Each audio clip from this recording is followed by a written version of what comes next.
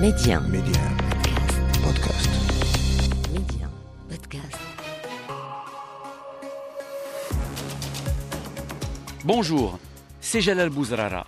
Bienvenue dans le podcast Le meilleur de le vestiaire. Et voilà ce qu'il fallait retenir aujourd'hui. Eh bien oui, là on se retrouve dans la décima aussi, la fameuse décima du Real Madrid. Alors il n'y a pas de Zinedine Zidane et ici, il n'y a pas de Carlo Ancelotti, il n'y a pas etc.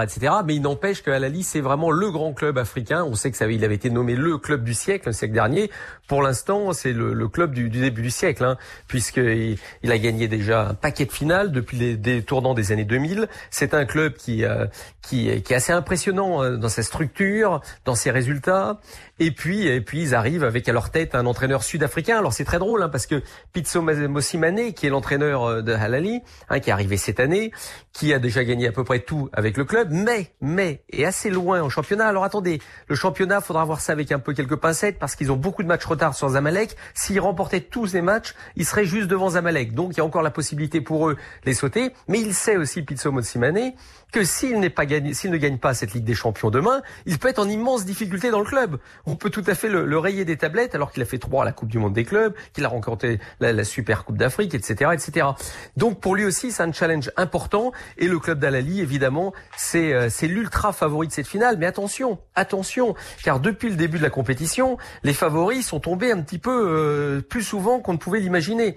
Et j'en veux pour preuve, évidemment, le Bois qu'on attendait à un autre niveau. Et face à cette équipe donc d'Al-Ahly, vous avez ces Kaizer Chiefs que personne n'attendait là. C'est une équipe, imaginée, qui a déjà pris 37 buts dans son championnat et qui, en revanche, dès qu'ils jouent en Ligue des Champions, ils ferment tout à double tour. Alors, ils laissent la possession de la balle à l'adversaire.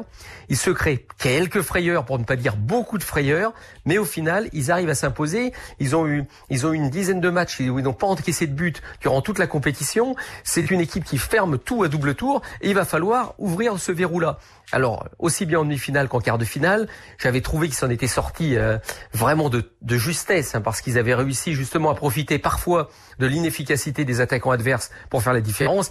Là, on se dit qu'avec Al-Ahly, qui est vraiment la grosse équipe, l'équipe là pour le coup qui est capable de marquer beaucoup plus facilement que les autres, ça va être quand même très très très compliqué. Mais attention, ça reste une finale avec toutes les ingrédients d'une finale, les incertitudes et puis parfois des moments de doute qui peuvent arriver. Et puis je peux imaginer aussi que l'équipe d'Al-Ahly, au bout d'un moment, même si elle est largement supérieure, si elle ne marque pas de but, elle va finir par se dire mais qu'est-ce qui se passe avec ces Kaizer Chiefs? Parce qu'il faut imaginer que dans leur championnat, ils sont très mal classés. Ils finissent la saison à une 8e place, c'est-à-dire très très loin de Mamelodi Sundowns, l'ancien club d'ailleurs de Pitso Mosimane. Eh bien voilà, donc il peut y avoir cet ingrédient-là qui peut rentrer en ligne de compte, c'est-à-dire cette sensation finalement, est-ce que cette année, c'est pas l'année des Kaizer Chiefs alors qu'ils ont encore jamais rien gagné? Il faut pas oublier que c'est la première fois qu'ils peuvent remporter cette Ligue des Champions africaine, quand on parlait tout à l'heure d'Al-Ahly, et c'est 9 victoires, et c'est possible des 10e victoire. Voilà, Al-Ahly qui vise un 10e titre. Al-Ahly emmené par Mosimane, lui aussi il a tout gagné, il peut s'appuyer sur une équipe de stars du continent. Donc pour beaucoup de monde, Al-Ahly le grandissime favori, mais Mosimane, lui il se méfie de cette équipe de Kaizer Chiefs. Ils sont les invités surprises, on l'a vu, on l'a dit. Ils sont arrivés en finale à chaque fois, et tu le précisais bien, mon cher Hervé, en déjouant les pronostics.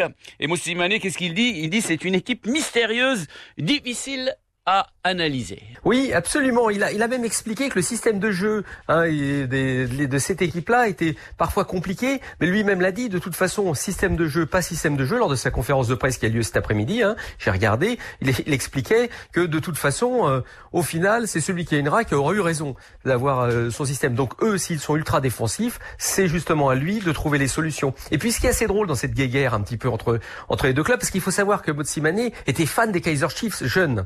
C'était son club de cœur, alors même s'il a entraîné Mamelodi Sundowns après, mais il était fan de Kaizer Chiefs, donc il l'a dit aussi, ça me fait quelque chose de rencontrer cette équipe-là. Et puis en face, faut pas oublier que l'entraîneur, alors c'est pas l'entraîneur qui vient en conférence de presse, ni l'entraîneur qui est sur le banc, parce qu'il y a un petit problème, je pense, administratif, mais sinon le véritable entraîneur qui est arrivé récemment, Baxter, est aussi un ancien entraîneur de l'Afrique du Sud, et Pitso Mosimane a aussi entraîné l'Afrique du Sud entre 2010 et 2012. Donc il y a aussi ce petit combat des chefs entre deux anciens entraîneurs des Bafana Bafana. Donc tout ça ajoute encore un peu plus de piment et un peu plus de sel à cet affrontement qui, sur le papier, apparaît déséquilibré, mais au final, quand on analyse un peu tout ce qui s'est passé depuis le début de la question, c'est très pimenté et c'est très très intéressant. On va voir ce qui peut se passer. Maintenant, peut-être qu'Al-Ahly va régler l'affaire assez vite en se disant, de toute façon, on est les ultra favoris et finalement les vainqueurs en titre. Et puis on va ramener la coupe à la maison, comme on dit.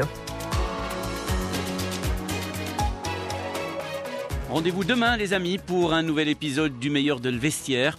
Pour ne rien rater du football chez nous et dans le monde, abonnez-vous à ce podcast pour être les premiers à recevoir les derniers épisodes. Ciao, ciao.